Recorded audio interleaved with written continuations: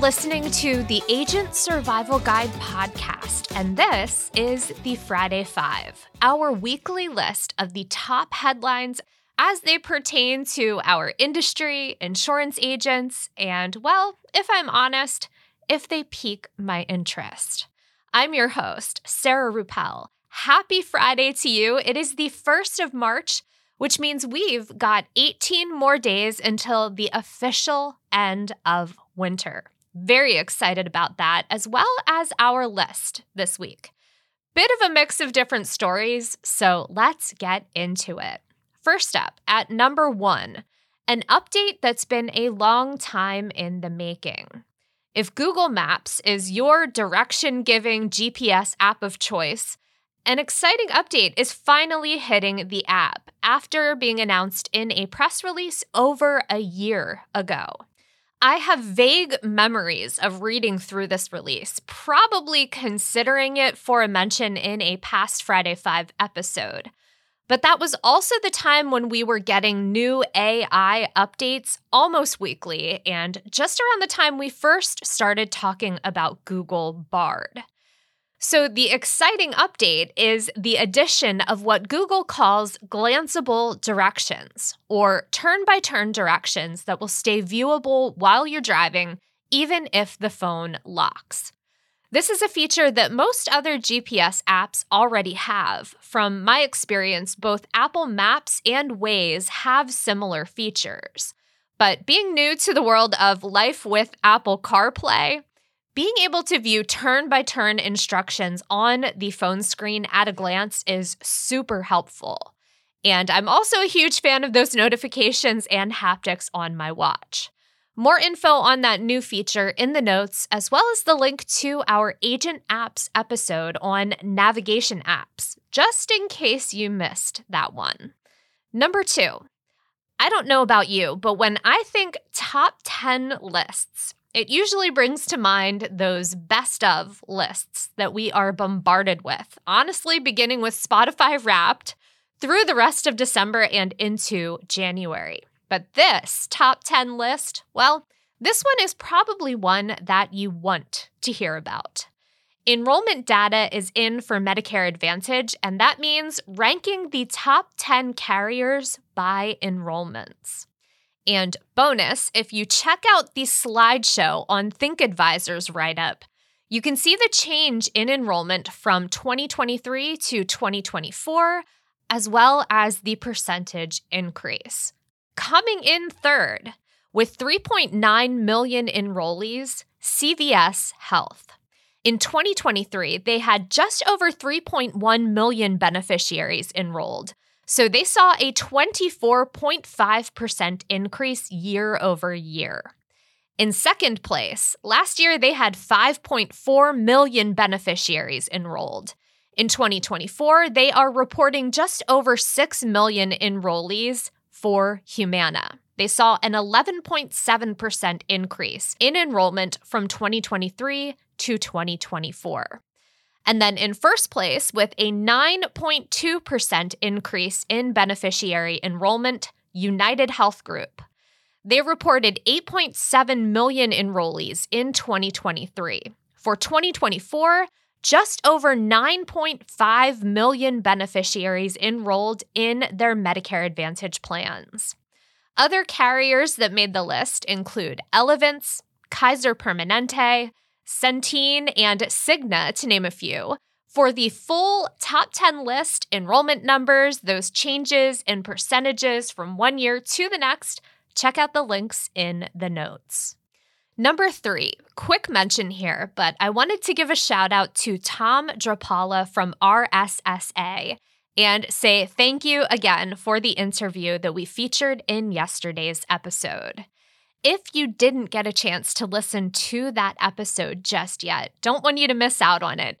We talk about the Registered Social Security Analyst designation, why that is a valuable resource for agents to offer their clients, and how to get started. The episode will be linked in the notes, along with the link to learn more and get signed up.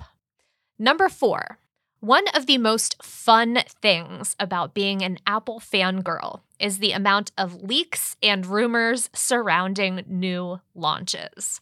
For instance, right now there's a lot of buzz around a potential March event where Apple will supposedly announce new iPads because they didn't release anything new in the iPad lineup in 2023. And while WWDC, the Worldwide Developers Conference, is still 3 months away, we're starting to get speculation on what will be announced during that event as well. But one interesting rumor caught my eye this week, and that was a list of devices that will, again, reportedly, support iOS 18 and iPadOS 18, the newest software that Apple will announce at WWDC in June and then will release later in the fall, usually mid-September. For the iPhone, support goes through the iPhone 15 lineup back through and including the iPhone XS, the XR, as well as both the second and third generations of the iPhone SE. So a pretty good range there. And then as far as the iPad lineup goes, for the regular iPad 2020 and later models, for both iPad Air and the iPad Mini, models from 2019 and later will support iPadOS 18.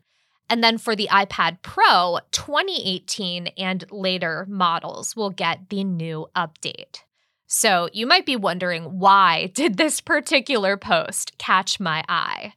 Well, I've finally made the decision to go with an iPad rather than a Remarkable 2 tablet. Even though I love the concept of the Remarkable, the writing experience is amazing, and shout out to Mike Baker for letting me write on the tablet, giving me so much information on it, and almost getting me hooked. Almost. But right now is an odd time to be in the market for an iPad, given the rumored spring event as well as the rumored new iPad models that are coming. Because according to some rumors, Apple plans to update the iPad Air and the iPad Pro models first, announcing them at this supposed March event, but waiting to release others until later this fall. But again, rumors. Which basically means I'm waiting with bated breath for word from Apple about this supposed March event, and so far, other than these rumors, it is crickets. But that did get me thinking about creating an episode around my tablet shopping experience, outlining some of those differences between the options and, of course, their various accessories. If that's something you'd like us to pursue in a future episode, you can let us know via email or on social media, and we can also throw a poll up on Spotify because we haven't done that in a while. Now let's move on to our main story at number 5. In their recent 2023 Q4 earnings call, Talkspace had some interesting news to report. Financially, there were a lot of good numbers thrown around, a 25% increase in revenue year over year from 2022 to 2023. They reported a reduction in operating costs, and Q4 revenue was up compared to Q3. All good things, but not the focus of the mention today. They also announced plans to expand their services to the Medicare population. Talkspace is a pioneer in the online therapy space, coming online in 2012. The company offers various forms of therapy to treat different mental health issues, with interactions happening through video calls, phone calls, or even through text. With recent legislative changes around mental health coverage for Medicare beneficiaries, Talkspace is moving into the Medicare space. In that recent earnings call, Talkspace CEO John Cohen announced, quote, "In 2023, we paved the groundwork to be a Medicare provider for both standard Medicare and Medicare Advantage. We will roll it out in all 50 states throughout 2024, end quote. Later on in that same call, Cohen acknowledged that there was more to the expansion into Medicare than just breaking into the industry. He did openly acknowledge the pain point of utilization, and I think more of that has to do with battling stigma than it does with technology.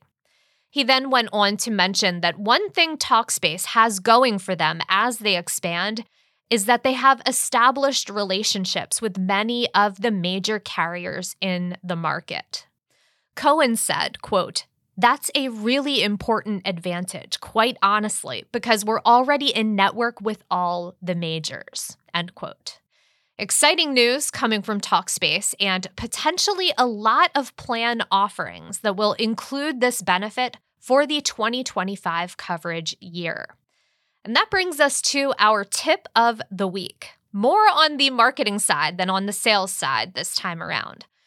We mention client newsletters frequently. We mention posting content on social media. When we talk about client benefits, like Talkspace coming into the Medicare market, this kind of news is great to post on social media or in those client newsletters.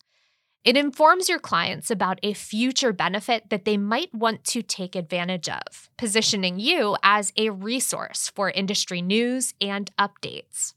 On your social feeds, it could spark conversation around the topic, allowing you to provide further resources and potentially assistance to those who may need it.